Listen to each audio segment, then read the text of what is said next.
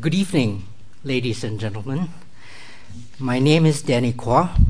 I am Professor of Economics and Co-Director Global Governance here at the LSE. On behalf of LSE Global Governance and the journal Global Policy, welcome everyone to this evening's public lecture by Branko Milanovic.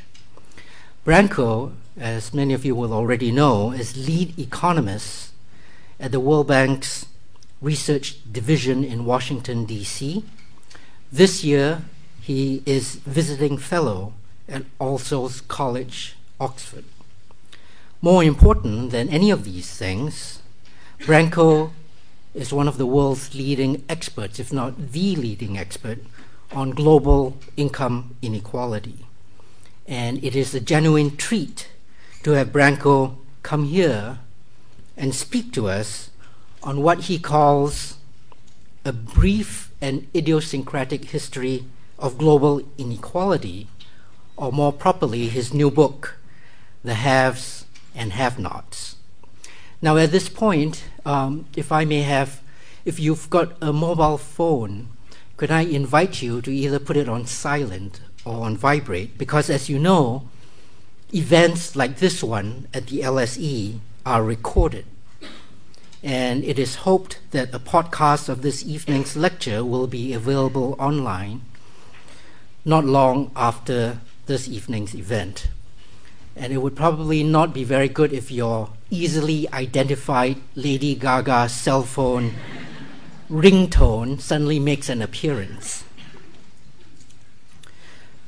On tonight's lecture itself, time was that inequality across people or nations was never worth worrying about. The only difficulty, of course, is that that time was about 7 million years ago, when everyone was equally dirt poor, scratching the earth to make a living, and barely getting by. Since that time, alternative panoramas of inequality have characterized the global economy. And this evening, Branko will guide us on a tour of the significant contemporary and historical features of those landscapes. He will lecture for about 45 minutes, after which he has graciously agreed to take questions. We need to end the meeting just before 8 p.m., so we should have a good length of time for a question and answer session. Now, before I hand over to Branko, I have to embarrass him a little bit, because I cannot resist describing how one of the most memorable discussions of income inequality I have ever had was with Branko himself, when we were both outdoors on a Buenos Aires hillside near the tomb of Evita Peron. That time, when we had this conversation, was not long before the Argentine debt crisis. That time, Argentina still had its just restored peso pegged to the US dollar. And while that currency peg had restored stability to the Argentine economy some years before then, Argentina by then was already heavily indebted to foreign interests, even as the dollar peg, made cheap Argentina's imports and facilitated yet further borrowing by the Argentine state. After 1999, however, the devaluation of the Brazilian real and the appreciation of the US dollar revalued dramatically upwards Argentina's currency against both Argentina's rival exporters and its consumer markets. And with the sharp decline of its exports, Argentina's economy slowed, shrank, and eventually collapsed. Capital flight and nationwide bank runs ensued.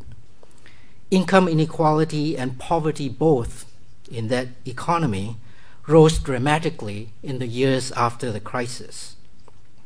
Today, of course, currency and trade wars and sovereign debt problems are things of the past, things that we don't have to worry about. It's okay to laugh, even though we're sitting in Europe. The world has changed dramatically in the decade since that Argentine debt crisis.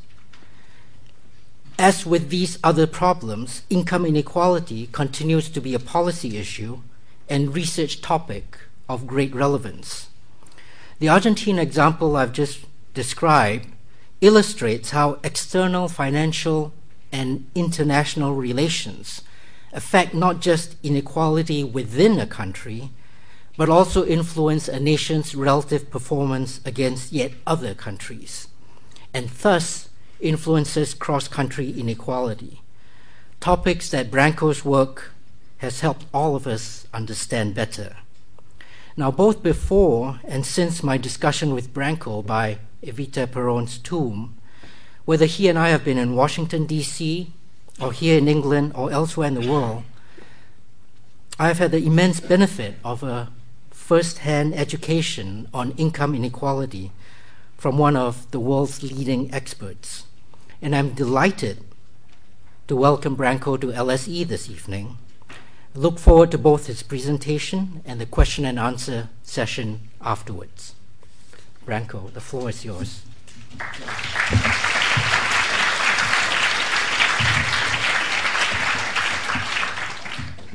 Thank you. Thank you very much. Thank you so much, Danny, for this beautiful introduction. When you mentioned Buenos Aires and Evita Perón, I could not remember all the details. I was a little bit worried had I said something which was inappropriate or wrong, and then I was happy that the comment did not go in any such direction. And of course, I'm very grateful to Global Policy for inviting me. I'm very grateful to LSE for being a host here. And of course, since I've been in London and Oxford, rather, as Danny said, for quite 6 months by now, I feel almost I should thank each of you individually, because I was so impressed with the number of talks and things that you can sort of every day, practically every hour attend, that I believe that having 1 or 2 people to listen to your lecture is already a great treat, and even more so when you have quite a few people. Now, I'm going to try, as Danny said, I will try to speak for about 40 to 45 minutes, and then I would be very happy to have you ask me questions, because obviously one of the pleasures of somebody who works in an area is that, people are somewhat interested in what he does. So I will try also to convey, if I may, if I succeed, something of the excitement of this area, because I do believe that inequality, and particularly global inequality, is an area which is really a relatively new topic. It's new because until globalization, and even technically until we had household surveys from most countries in the world, we really could not even do any empirical work on that. So in other words, it's new for 2 reasons. First, in order to do some work, you have to have data, which means you have to have household surveys from most countries in the world. And secondly, your mind has to be attuned to that. And one's mind was not attuned until really this era of globalization. Now, because I know that also very many of you, or some of you rather, I hope not very many of you, some of you might actually have to leave early, I have decided to give you a very brief sketch of the book. Now, the book really has 3 essays which deal with 3 different types of inequality, each of them important. The first essay is about inequality within nations. That's what we are most familiar with. It's like inequality in the UK. We know that it's much higher now than it was before Margaret Thatcher, for example. That's this type of inequality. The second is inequality between countries.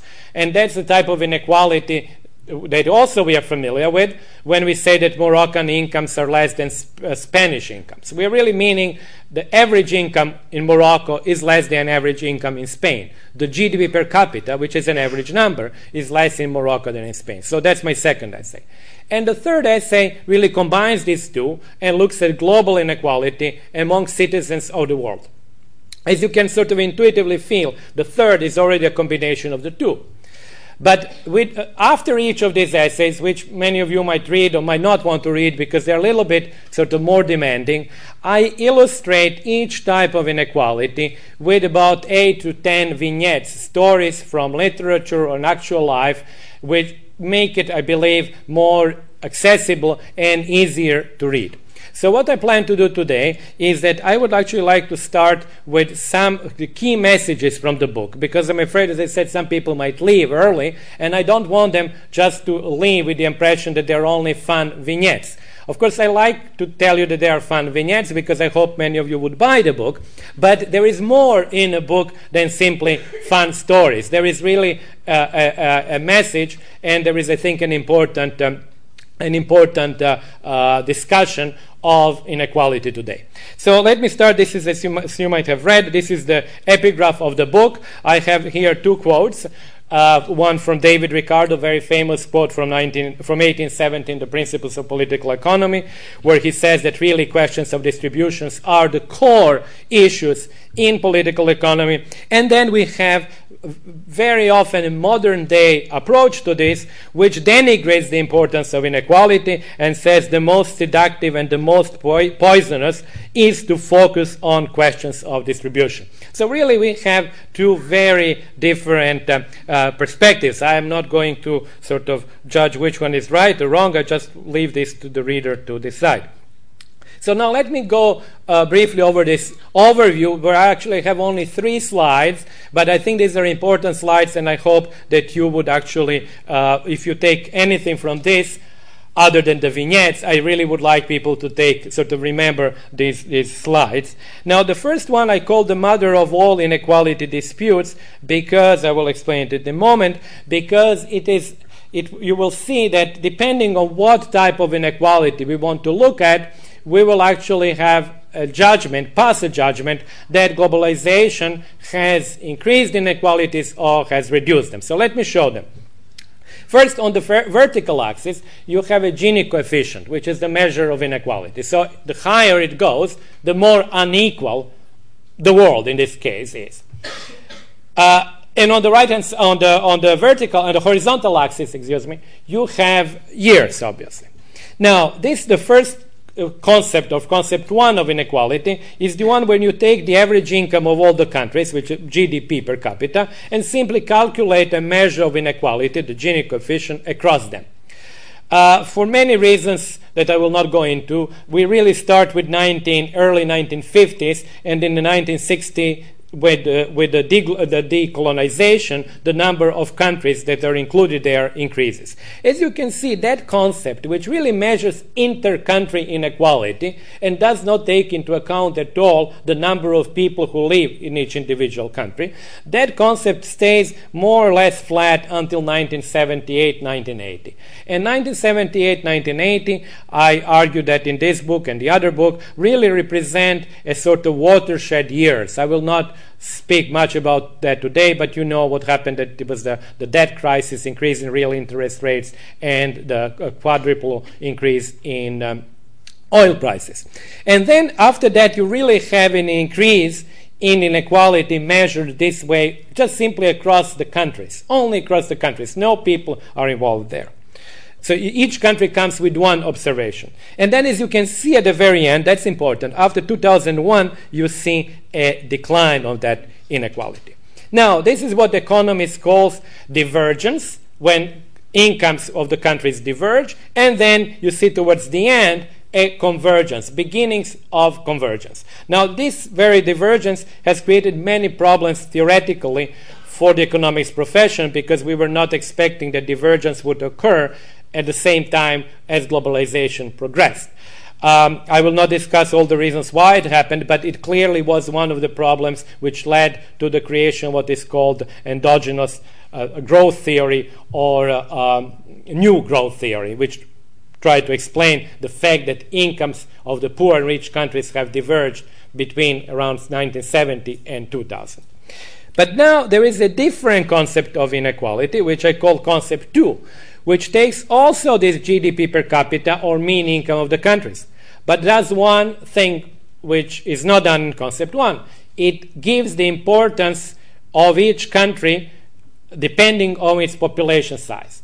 So if, for example, and as you see how that concept goes down starts going down even in the 80s, but certainly in the 90s, big countries like China and India now will determine to a large extent how that concept moves. Because China and India, as you know, start as actually very poor countries, and then as their growth rate increases and they become less poor and move towards the middle of the income distribution, they start driving that concept down. So now, as you can see, we are already approaching something which is like global inequality, because the number of people included here is everybody in the world. And particularly, as you can see, over the 1990s and 2000, that concept 2 inequality goes down. I don't show it here, but I calculate that until about 2000, it was China single-handedly, alone, that was driving this concept down. Because as China was progressing through the ranks of income distribution and had lots of people, it was reducing international inequality as measured by this concept. After 2001, we have the second engine of growth, which is India. So this is what happened with concept 2. Now, concept 3 is the global inequality between world citizens. That's the one that I mentioned before, and that's one that we really want to calculate. But for each of these dots, you have to have 100 or 120 or 130 country surveys. Some of them are very large, like Indonesia, where I have microdata, or NSS from India, which include 400,000 households, 500,000 households. So behind each of these dots stand probably something like 10 million people with their incomes. You cannot do it for every year because countries don't produce household surveys every year. But I want just to sort of emphasize the point that something which looks really rather trivial as this dot requires enormous amount, not only of work, but not only my work, but the work of people who have put these surveys together, 120 or 125 surveys together, and defined income or defined consumption. And that's why we have them only at 5-year intervals. And as you can see, they don't show much of a change. Inequality is very high. The level of inequality, which is 70 Gini points, is higher than probably it ever was in history, and I'll show that in a second. And it's higher than any individual country. South Africa, which is probably the most unequal country, has a Gini of 60. Now, I guess, because my last data that I have is from 2005, I would guess that because of what happened most recently, with high growth rates of China and India since 2000 in particular, with sluggish growth in the West, in the rich world, I believe that we can sort of guess. We cannot estimate because I don't have the data, and we will not have 2010 data until probably 2013, but we can guess that for the first time there has been probably a decline in global income inequality by maybe 1 or 2 or 2.5 Gini points. These are the Gini points that you see on the top, and currently the overall inequality is 70 Gini points. So this is what are the 3 concepts. And it is really the third one that we are most interested in, because it really takes the whole world as a single entity, like as a single country, and calculates inequality across all individuals, while acknowledging the fact that people in poorer countries face lower price level, and then consequently $1 in India would be valued, 1 greenback in India would be valued more than in the United States. So the price levels are included in this calculation. Now, this is a picture of today's world. Now we want to go into the countries, and that's my second of the 3 slides that I want to present in the beginning. And this slide tells you the following story. On the horizontal axis, I divide the U.S. population into 100 groups from the poorest to the richest. Each one is the percentile. So the people on the bottom are the poorest in the United States. And then I look at them, and that's shown in a vertical axis. Where are these people in the global income distribution? As you can see, they are around the 60th percentile, which means that the poorest group in the U.S. is richer than about 60% of the people in the world. So they are really relatively high up in the global income distribution, even if within United States they are, of course, poor, actually by far the poorest. And as you go up in the US, or I could have UK, or I could have any other country, and I will actually show you one striking feature in a little bit later, that, of course, graph goes up, the line goes up, and the richest Americans are, of course, also among the richest people in the top 1 percentile in the world. Now, what is the situation with India? Here is India. Despite the recent growth, India, when you do the same analysis, obviously will have the poorest people in India being at the bottom of the world, but the richest people, admittedly a large group, because here I'm talking about 1% of Indians, which is 10 million people, they are better off than the poorest Americans, but as you can see, they're really not reaching very far up.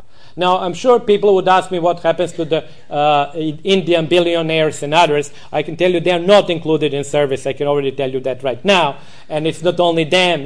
Bill Gates is not included. Abramovich is not included. They're not there. So they might push things a little bit higher. But the essential story, I think, is very compelling here. You have poor countries where even the rich people are just barely above the level of rich countries' poor people. And then, of course, I have other countries, and I'm not going to discuss them because the main story, I think, should be already obvious.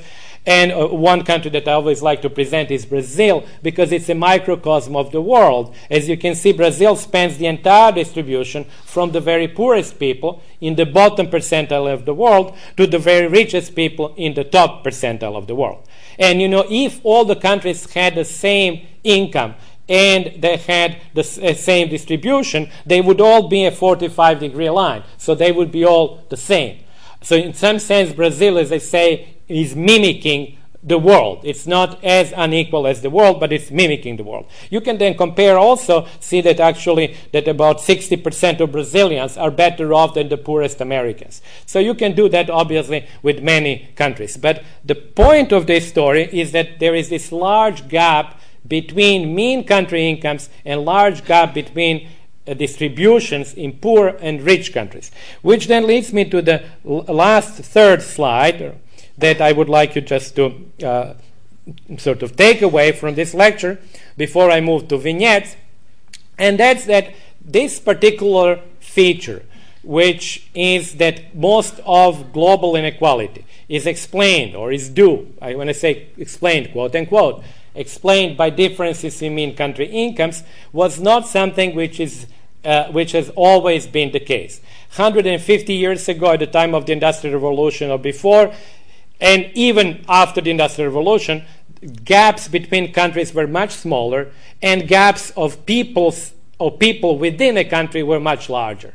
So most of inequality was due to what I call class. In other words, it mattered a lot in what class you were born or where you were in your national income distribution.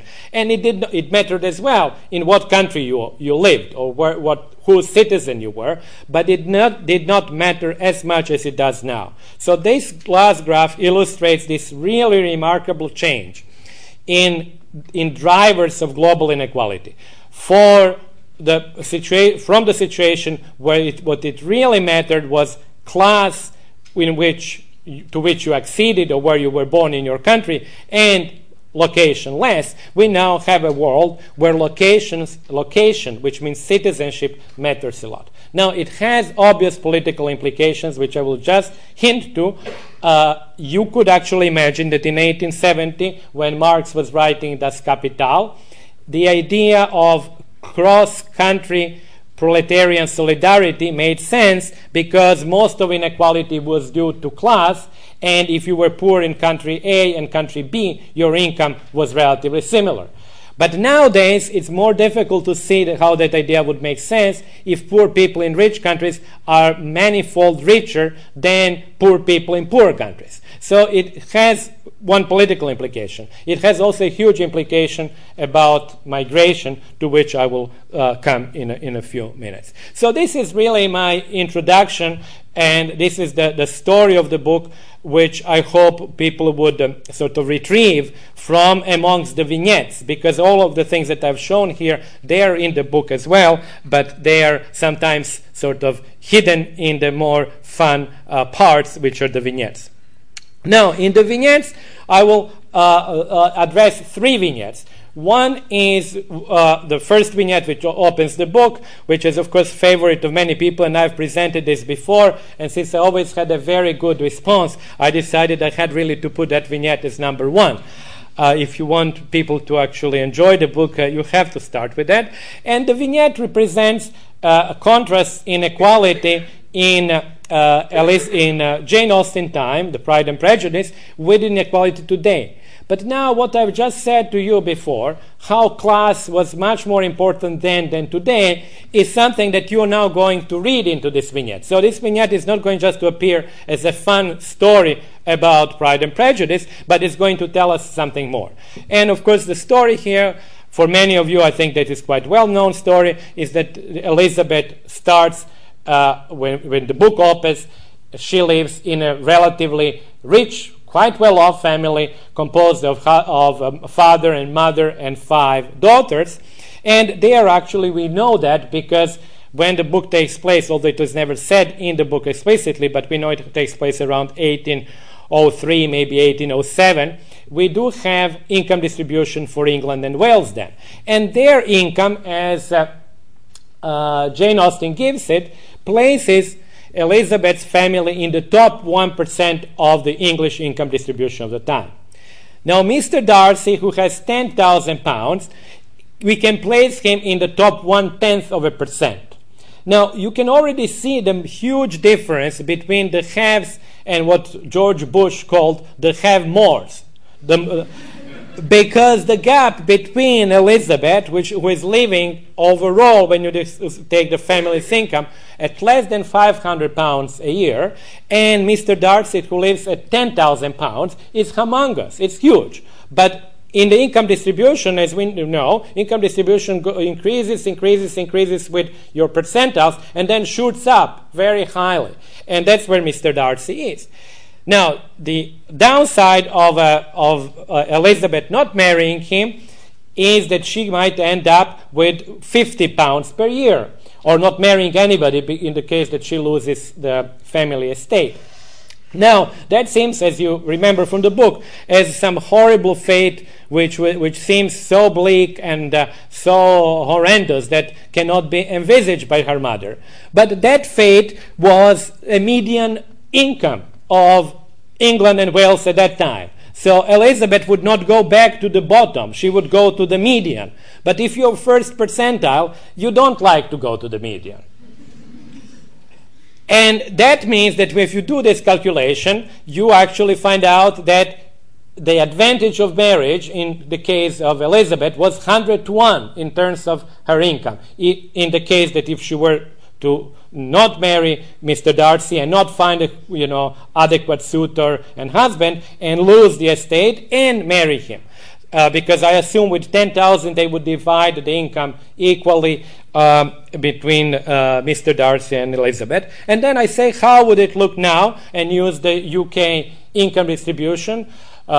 Individual data today, and you can read the amounts, which are actually amounts at that particular point of income distribution today. Like Mr. Darcy equivalent would be making something like £400 disposable income after paying taxes, and that would be £400,000 per capita in a family, which means that if he were with a wife, let's suppose they would have to have £800,000 of disposable income, really quite a huge sum. But still, the odds are 17 to 1 rather than 100 to 1. So this is what the vignette illustrates.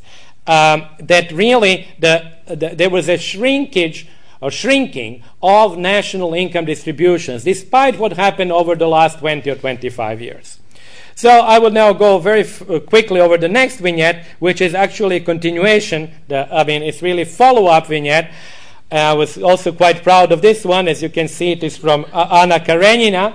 And the story there is very similar. It is not really noticed very much, but it's very similar in terms of gain.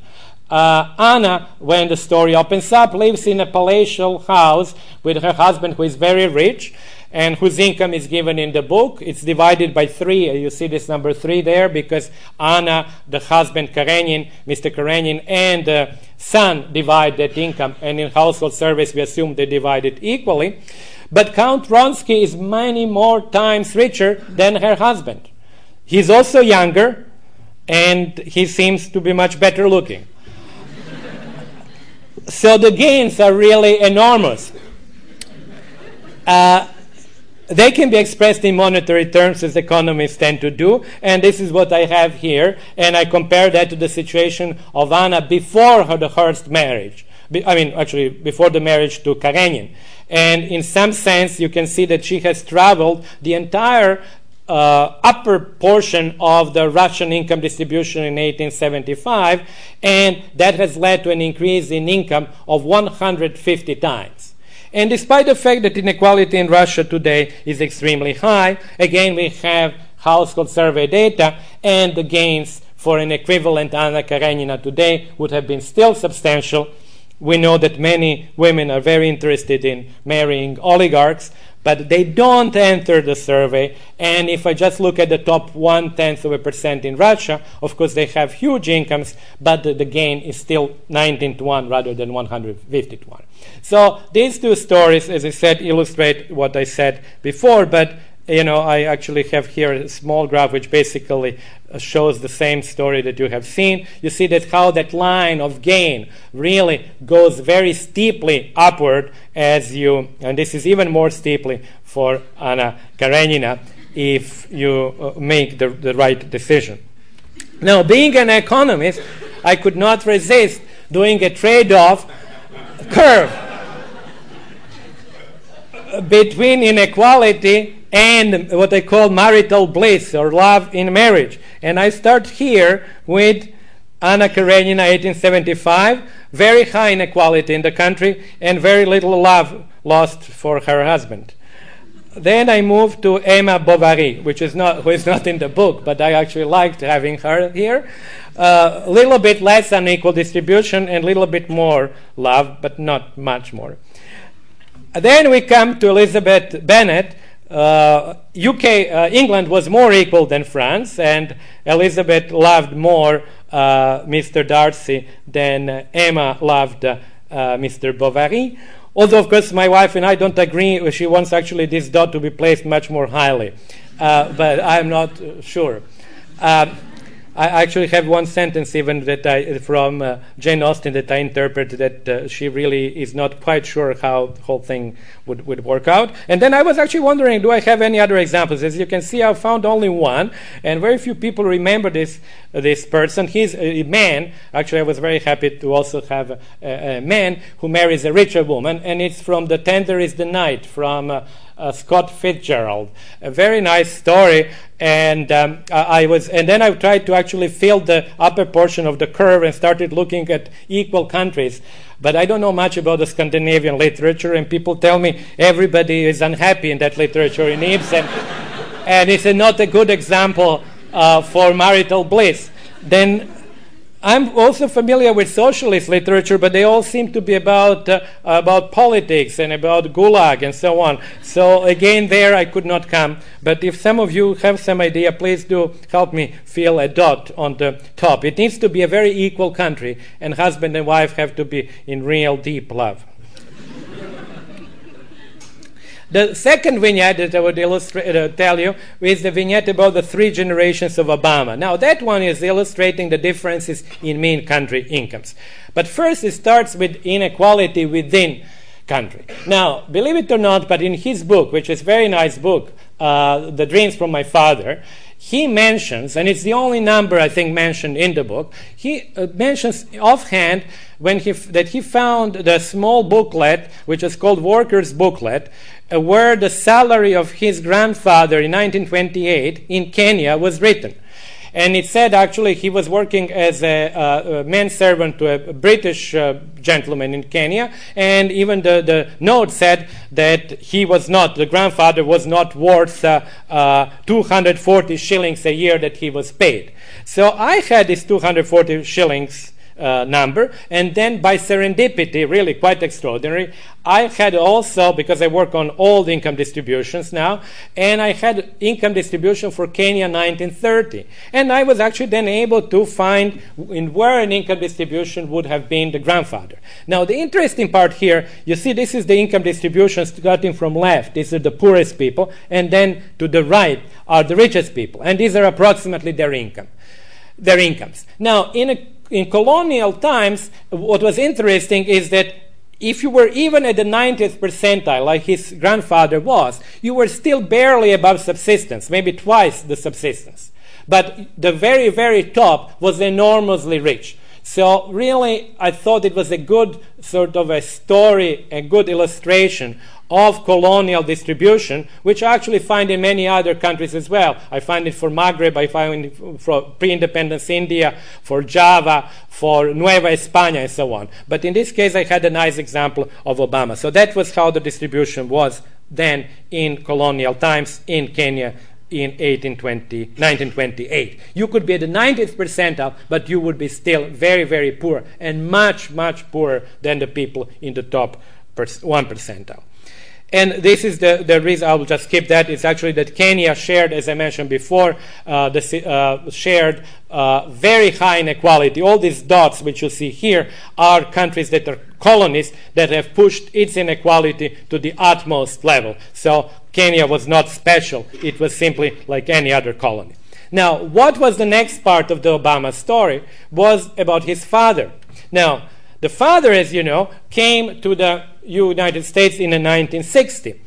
But what was interesting there is the decline of Kenya average income, or what you can call dashed hopes of independence, compared to the rich world. So this was when Kenya became independent. Kenya's per capita income was something like 6% of the U.S. per capita income. When it was colony, it was even higher. It was almost 7% at that time. When his father died in 1982, Kenya's average income, compared as share of the U.S., declined below 6%. And then when his son became president of the United States, Kenya's income was only about 3% of the U.S. income. So this is this divergence that I've illustrated before. Countries, particularly in Africa, and also Latin America and Eastern Europe, have become relatively poor compared to the rich world. And this is, I think, a very good example of that. But it's also a good example of what I quote from Obama, where his mother decided that his future lied in the United States rather than Indonesia, where he lived.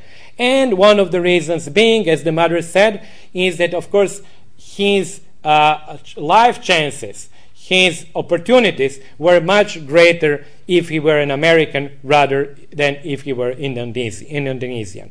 And this is the theme of immigration, which I see really being derived from the original, from the finding that today most of income inequality is due to the differences in income, in mean incomes between the countries. It is a theme that I actually call the citizenship rent, the fact that actually the people in rich countries who are born in rich countries receive, if you were, a rent or a premium from that birth that those who are actually born in poor countries don't receive. In other words, they have they receive, if you will, what is the opposite of premium? Not punishment, but they lose because of being born in a poor country. So this is the third vignette is the vignette with which I would like very briefly to illustrate two types of geographical inequalities. Now, it is not very well known, but today the European Union 27 has about the same level of inequality like the United States. Europeans feel very much like they live in a society which is much more equal than the US, which is true if you take each individual country. But if you take EU 27, you have about the same level of Gini coefficient like the United States.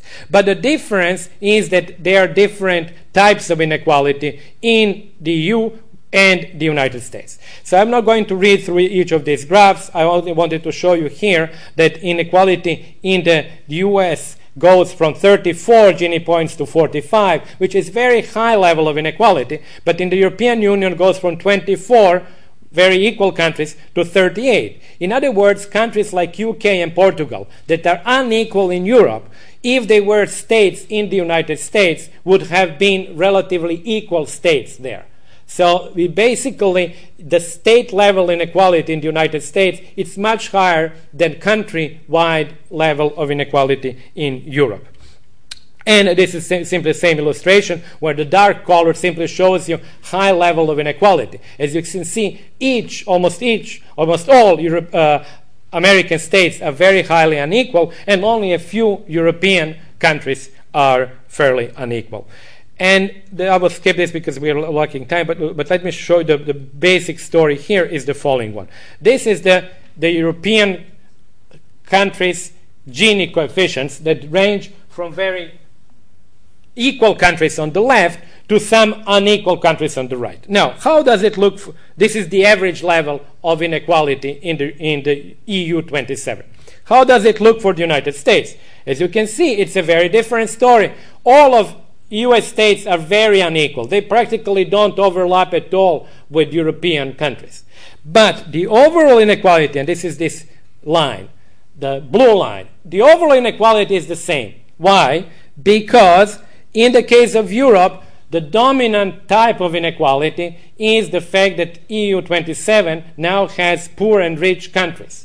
So it is really inequality in the EU 27 is a geographically based inequality, where you have poor people in poor countries and rich people in rich countries. In the US, it's not a geographically based inequality because poor and rich are more or less evenly dispersed or distributed across the United States. So what I illustrate here is that in Europe, you start with an average per country inequality, which is relatively moderate. But because countries are very dissimilar in terms of income with the Eastern enlargement, then you actually end up with a very high inequality overall. In the United States, you actually start with relatively high inequality by state, and the agglomeration of these states does not really produce much higher inequality for the United States as a whole. So that's how both end up with 40 Gini of about 40 plus. And then it raises the issue, and I will actually stop here with the vignettes, it raises the issue of what is the future of the European Union. Because if you were to include all of Southeastern Europe and Turkey, the European Gini coefficient would start looking more like Latin American Gini coefficient. So is there some limit to the enlargement of Europe, which is induced by very highly unequal geographical distribution or unequal geographical incomes between the countries? It is true that actually the European Union has shown that poorer countries can actually catch up with the richer countries, but as you can see here, if you look at this last column over there, the 60% almost of total inequality today in EU 27 is caused by differences in mean country incomes. In the United States, it's only 20. So the fact that there are these two types of inequalities means also that you have really to follow very different policies, because in the American type of inequality, poverty is an individual attribute. In the European type of inequality, poverty is a collective attribute. So that becomes a much more difficult problem to solve. I have a story also about China, where actually China has features which are very similar to EU 27 type of inequality, because coastal provinces, of course, as you know, have become much richer. The urban-rural gap in China is very high. It is 3-to-1 rather than, for instance, in India being 2-to-1. So the inequality and poverty become geographical characteristics much more than only individual characteristics.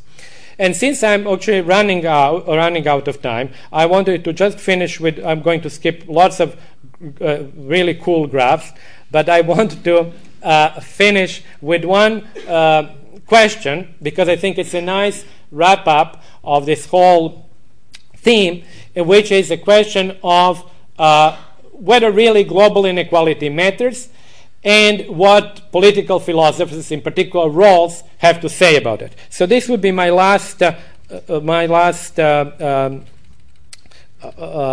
part, because as I said, I have here quite a lot about the citizenship premium and migration, but I have to skip that, but maybe we will talk about that during the Q&A.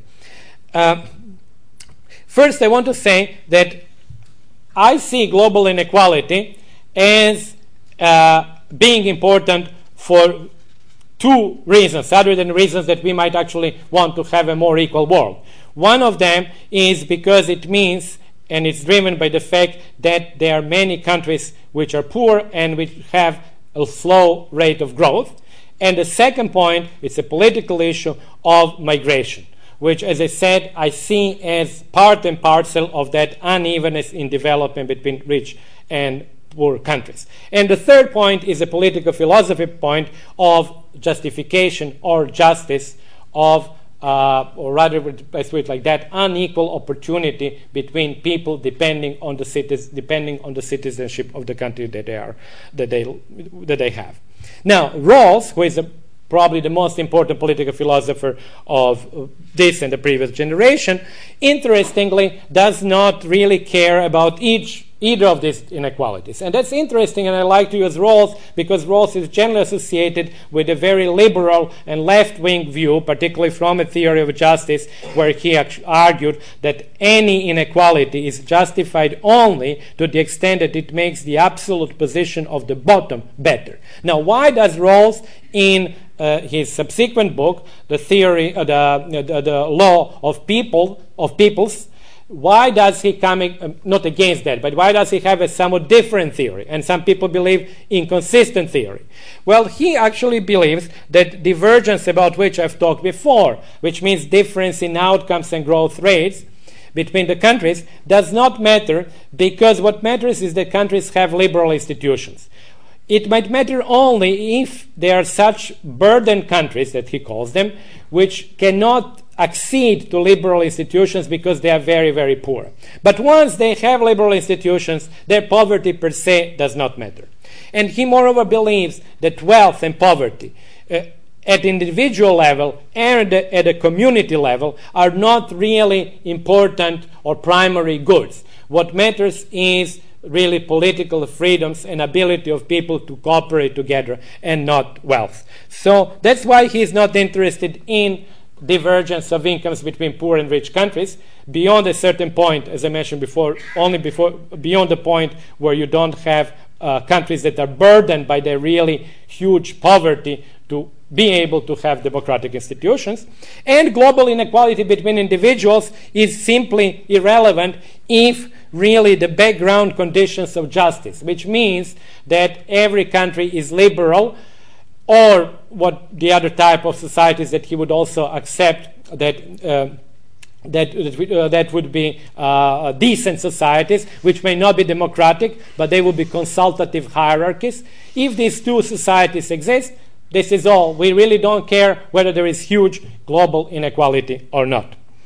But within national inequalities, from what I just said, from what he says in Theory of Justice, should be minimized. So then, I just want to, this is a quote from Rawls, but I don't need to read it, but I just want to mention that in this view of the world, for Rawls, there is no global optimum as such. Global optimum is simply the summation of national optima. In other words, if each society has become liberal and democratic and has reduced inequality so that it is compatible with highest income for the poor, that summation of society produces globally just society. So there is no global justice. And that's, I think, very important point. Now, when we know that, we ask the following question, and this is what I will finish, is we say, okay, well, today we have both that people within countries have different incomes, and countries are either poor or rich. And what is the Gini coefficient today? I mentioned to you that's a measure of inequality that can go up to 100, theoretically, when the entire income is taken by one person. But number 70 is an extremely high number. It's a number that is higher than South Africa, as I said before. It's a number that is twice as high, almost, as UK inequality. So this is what it is today. Now, according to Rawls, if all countries' inequality in each country would be reduced to such a sort of fathomable extreme that everybody would have the same income, so that the Ginies would be zero, so everybody would have the same income in the UK, everybody would have the same mean income in France, and so on, we would still end up with 61 Gini points of total inequality. And this is the point that I mentioned before. Even if under such extreme assumptions, you still would have left more than 80% of global inequality intact, because the most important factor is differences in mean country incomes. So now go to the other extreme, say, as economists believe, that actually all incomes of the countries would converge and each GDP would be the same in the entire world, but the distributions would remain as they are now. Then we would end up with a Gini of about 45.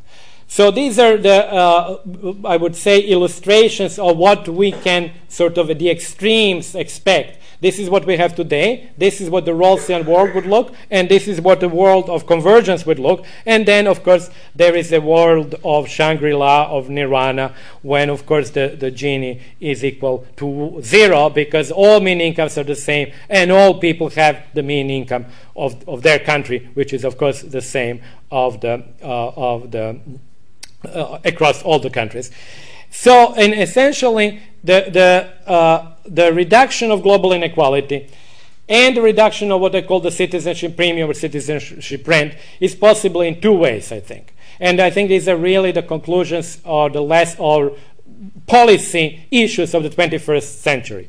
Either a slow and sustainable way, which is higher growth rates of poorer countries, which is a way which I think many of us would prefer, or a fast and possibly politically tumultuous way of increased migration, which we know is one of the ways that global poverty and global inequality would be reduced. So essentially, and I leave this last sentence, either poor countries will have to become richer, or poor people will move to rich countries.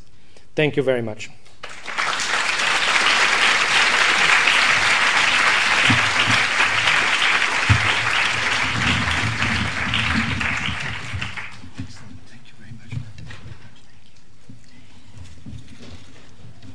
Thank you, Branko, for a masterly summary of the state of the world in income inequality. Now we're going to move to the question and answer session now.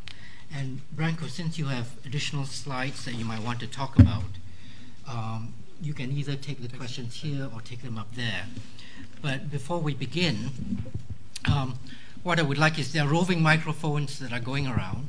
So before you ask your question, please wait for the microphone to get to you. When you get the microphone, please identify yourself and say where you're from. And please try and make your question a question rather than a complimentary lecture. One of the really nice things about the LSE, of course, is that everyone is extremely knowledgeable and well-read, and we all have strong views that we want to test against you. But in the interest of this evening's discussion, please make it a question. Branko has taken us through his book and his views about global inequality. He's given us many lessons to think about.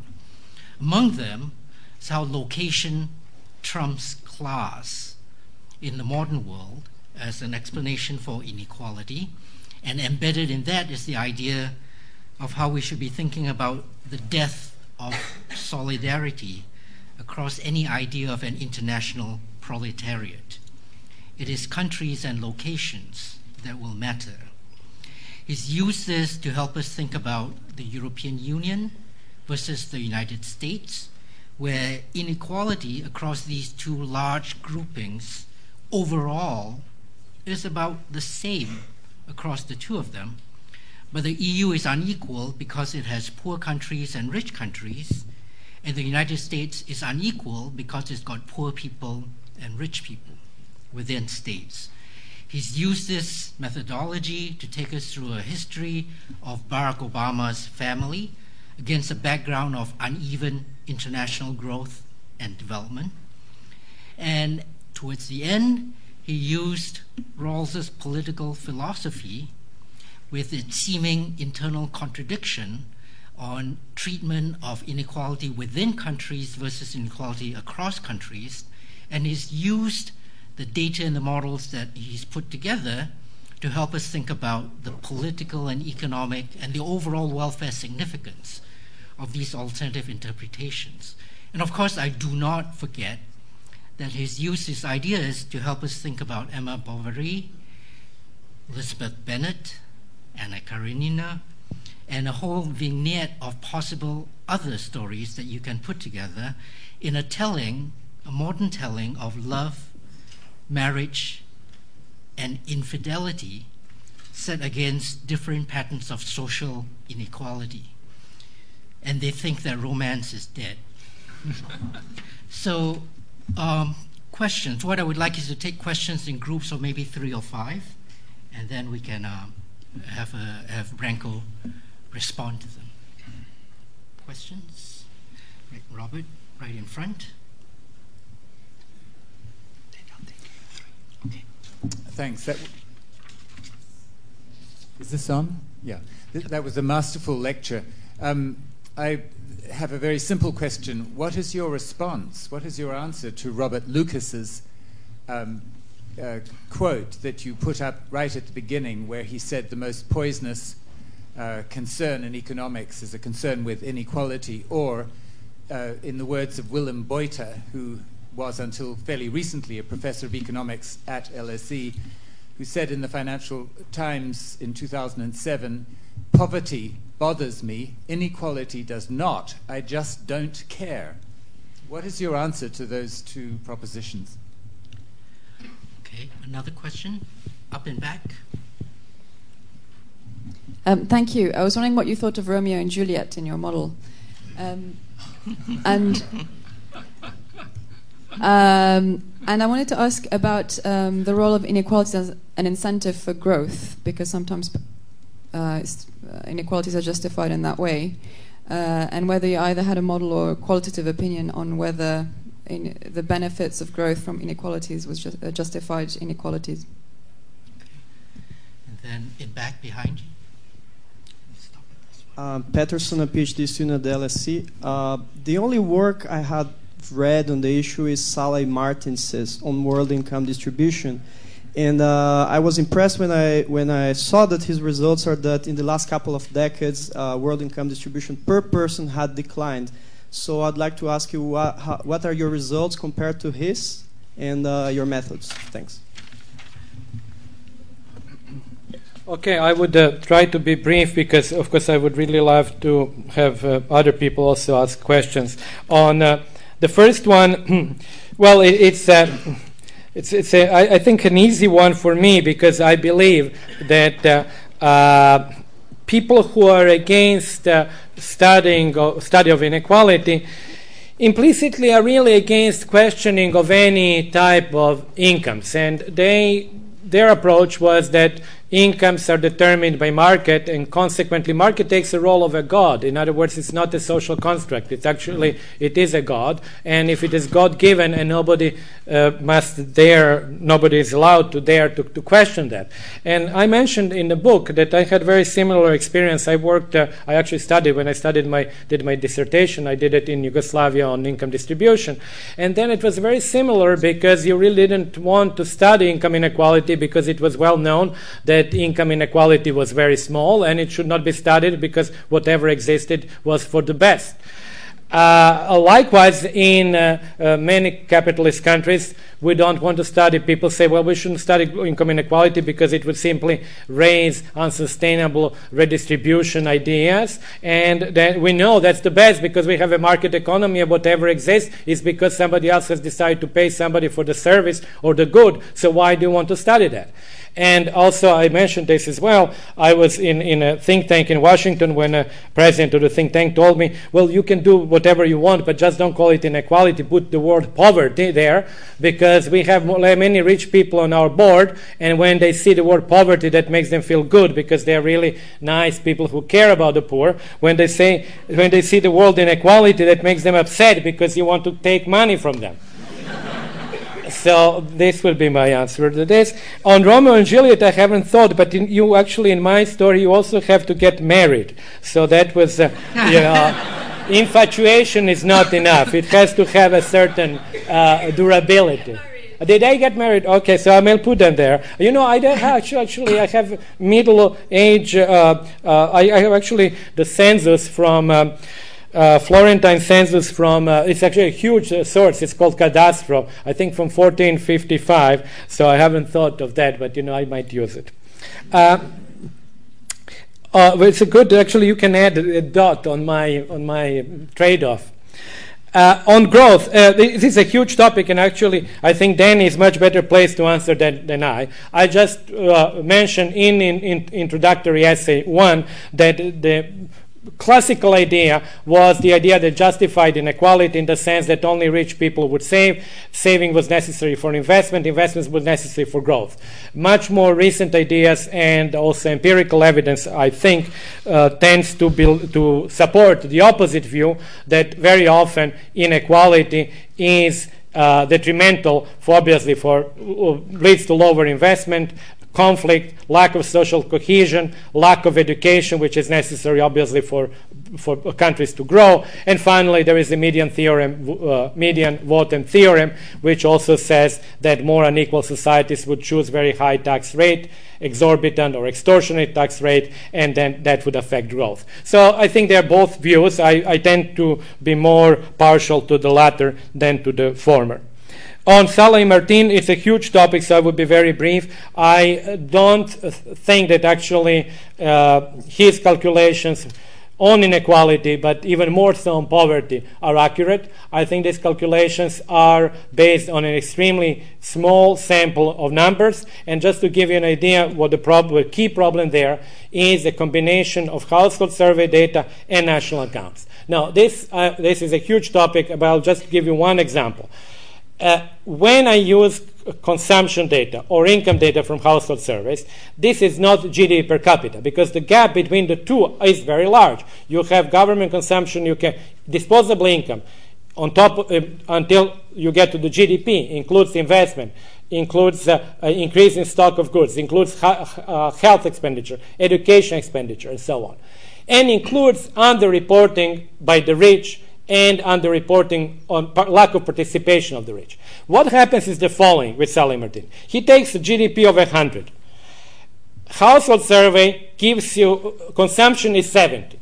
Household survey, because it doesn't cover fully consumption, gives you something like 60. He says, well, I've got here 40 extra. So what am I going to do with 40 extra?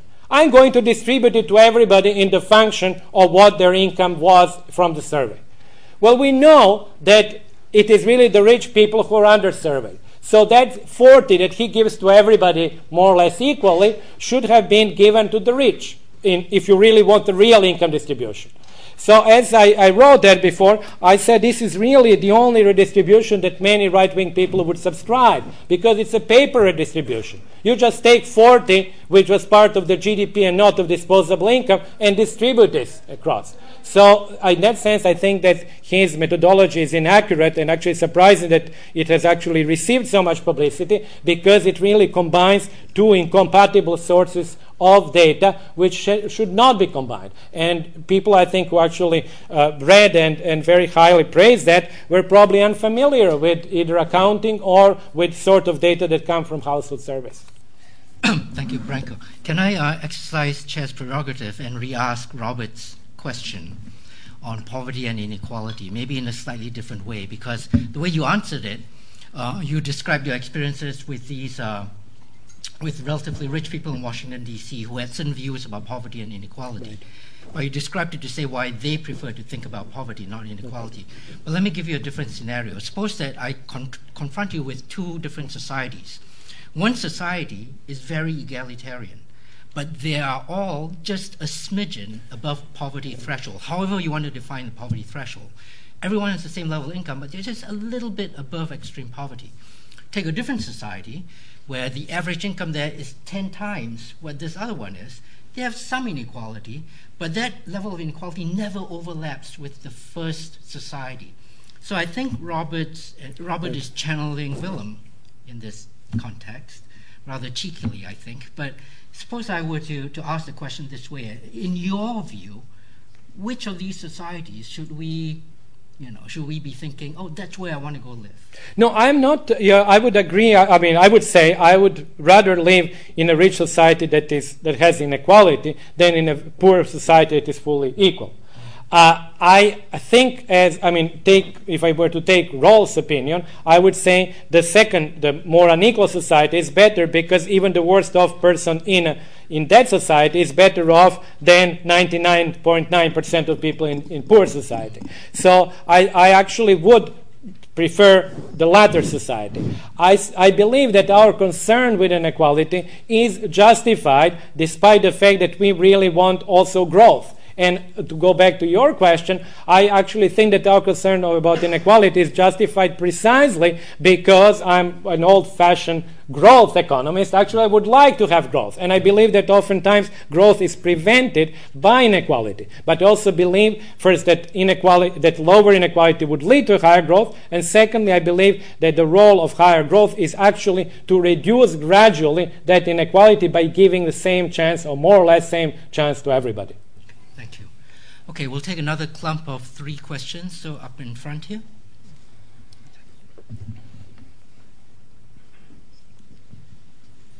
Thank you for your... Is this on? Yeah? Thank you for your lecture. My name is Ali Adeli. I'm representing an Iranian think tank, non-governmental, called Ravan Institute.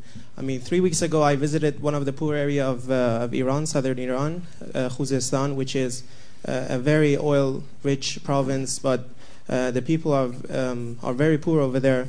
And what I've noticed is that the areas that you went to, and the more poor the people got, the more limited access they had to technology, to electricity, and so on and so forth.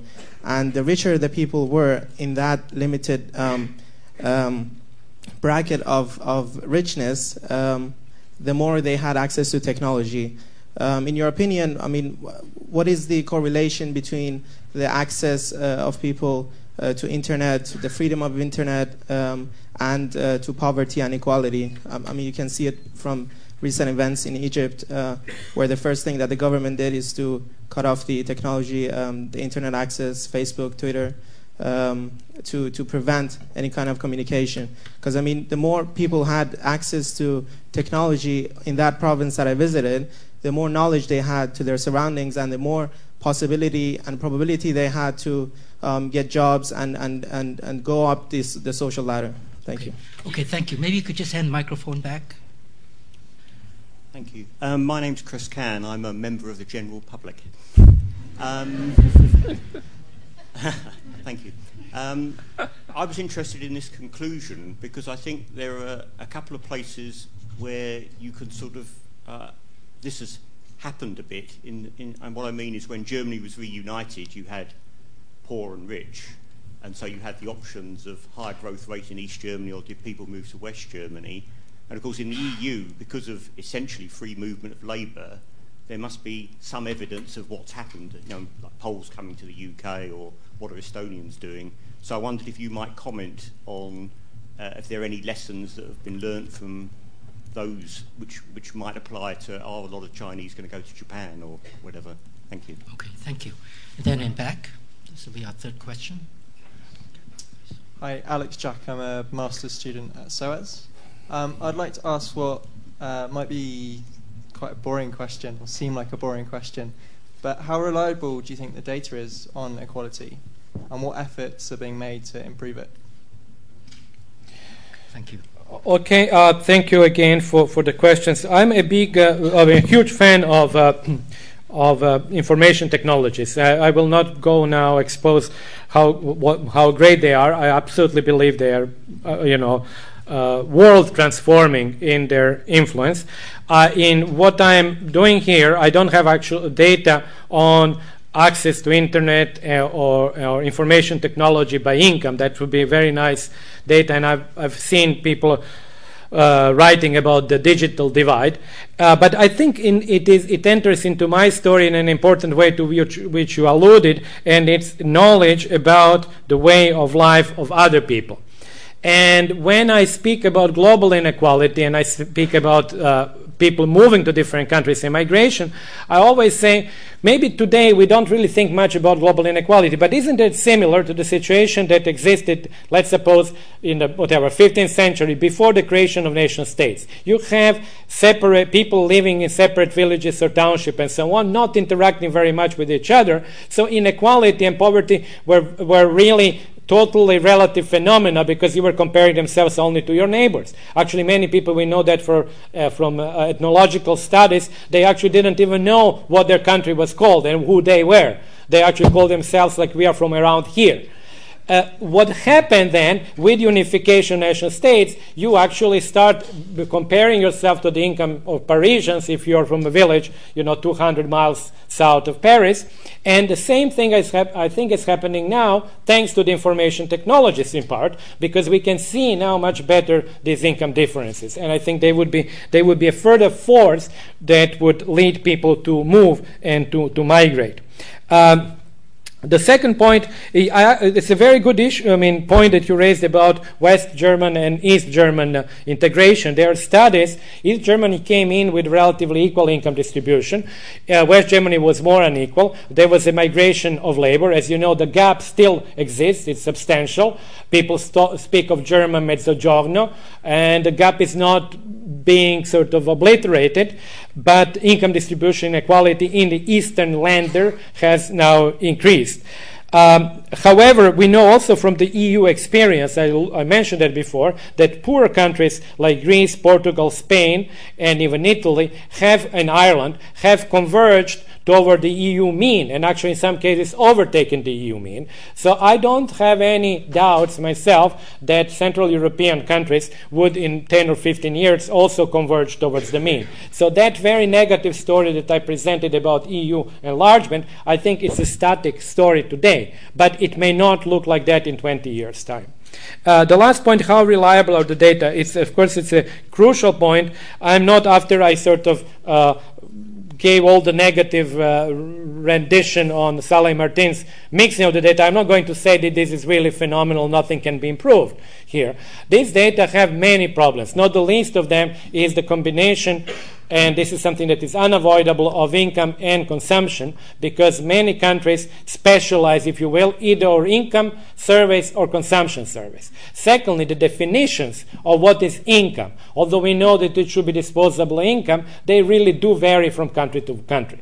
There is a huge effort by region, like Luxembourg Income Study, to harmonize the data. So you can actually say that income in UK is the same as income in Netherlands. Now you can compare that income with South Korea as well. But then when you say UK with Kenya, the difficulty already is much greater. Within Latin America, there is also harmonization of incomes, thanks to the work done in La Plata in Buenos Aires. So by region, we have this harmonization. But we have a large gap, and that's a huge gap, and I have to always mention it, is that we don't have microdata for China.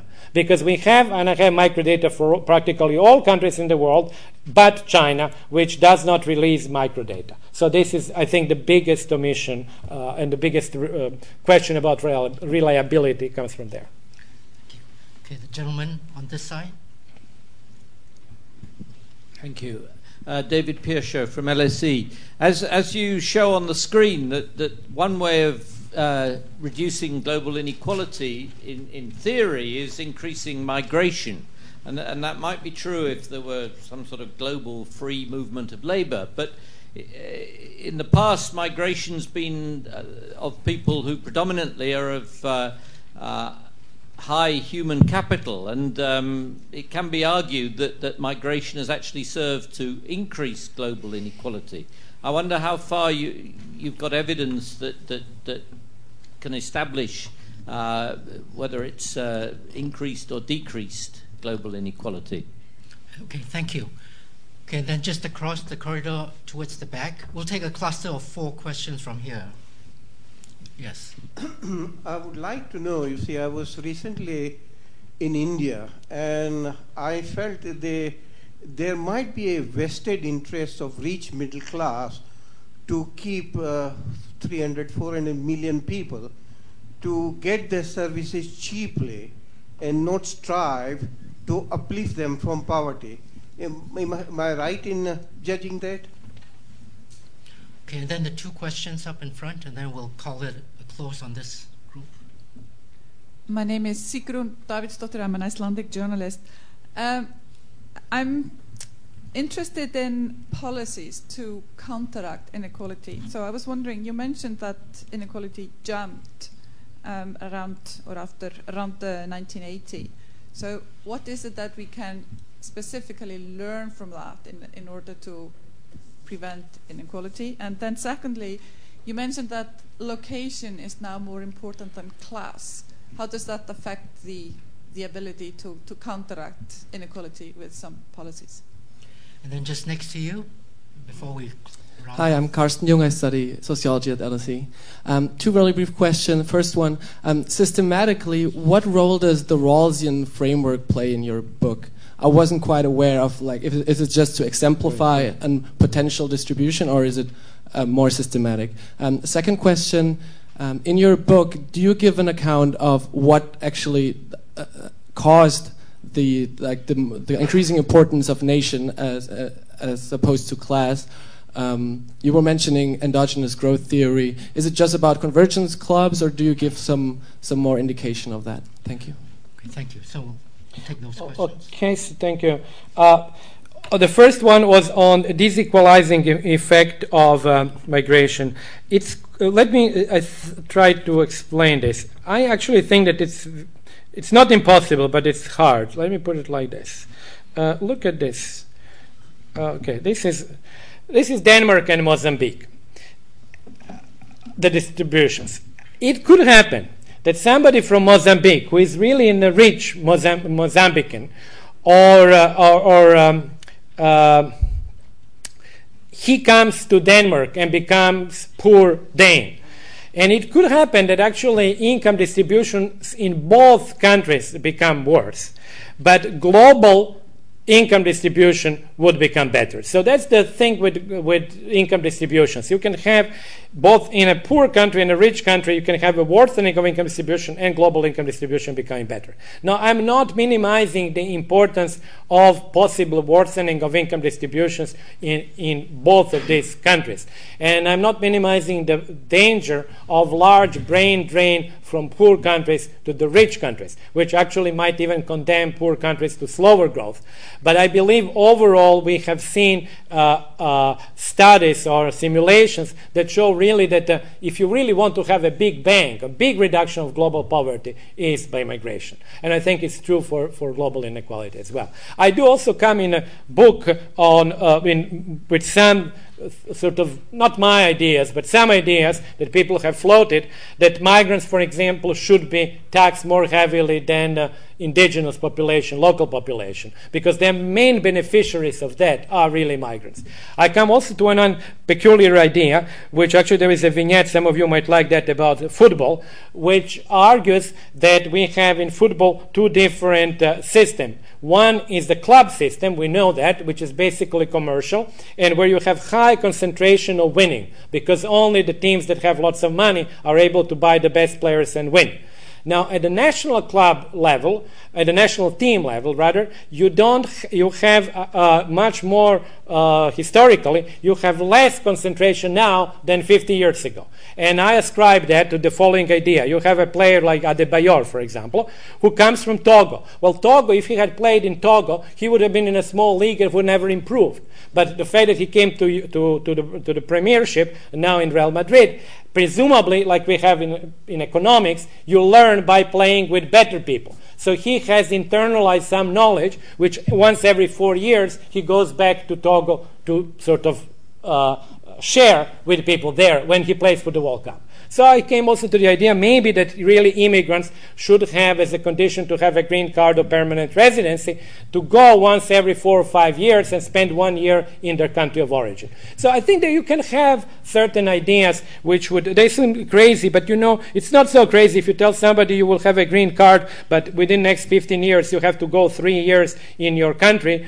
You know, many people, it's not ideal, but they would rather agree to do that than stay at home. On India, on class vested interests, I don't know. It could be that that's the case. I think what is interesting, what you said, is that we have now a relatively novel class combinations. We have a combination when rich people from rich countries may be actually in favor of migration because they like to have cheap labor or maybe cheap services. But maybe the middle class or poor people in rich countries are against that. So there is really this recombination of class alliances, which I think is something new. And at least for me, I have not paid that much attention to that until I got more into the income distribution part. Third question about the policy, about inequality and the policies. The increase in 1980 was due to the in one of these, concept one, was due to actually 3 continents, if you will, falling behind. And these are the 2 continents that were in the middle of income distribution, which was Latin America, which had practically 2 decades of no growth, Eastern Europe, which also declined, and Africa, which was on the bottom and further declined. So what we have seen between 1980 and 2000 was really a decline of that middle and the bottom. Now, that got reversed over the last 5-7 years before the crisis, and actually even now with the crisis, because these continents, in Africa in particular, have returned to growth. So this was what what was driving the increases in inequality in the 80s, between the 80s and 2000. And then, of course, on top of that, you had, which is clear from the fact that these dots went up very high, you had within each nation state, practically large nations, large countries like China, US, UK, Russia, you have had within national inequalities that increased significantly. So that also pushed the dots higher than they would have been otherwise. Now, what is the role of Rawls? Rawls plays quite an important role in my book. In the first essay, I really come very sort of squarely on the Rawlsian side in the argument, and partly in what I replied to Danny's question when somebody asked me, like, what really you believe should be a fair distribution. Rawls has a very good, a very strong line where he says that every inequality which is not to the benefit of the poorest is unfair. So basically, the theory of fairness and theory of inequality in Rawls are very closely knit together. And I found that quite persuasive.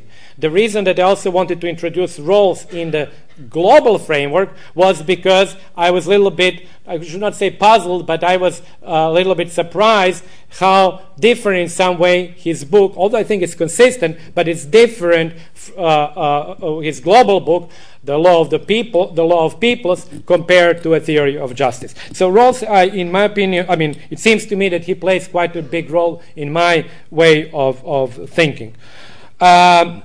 I'm sorry, what was the last one? Is it convergence, I believe? What was the last, the fifth question? I have not...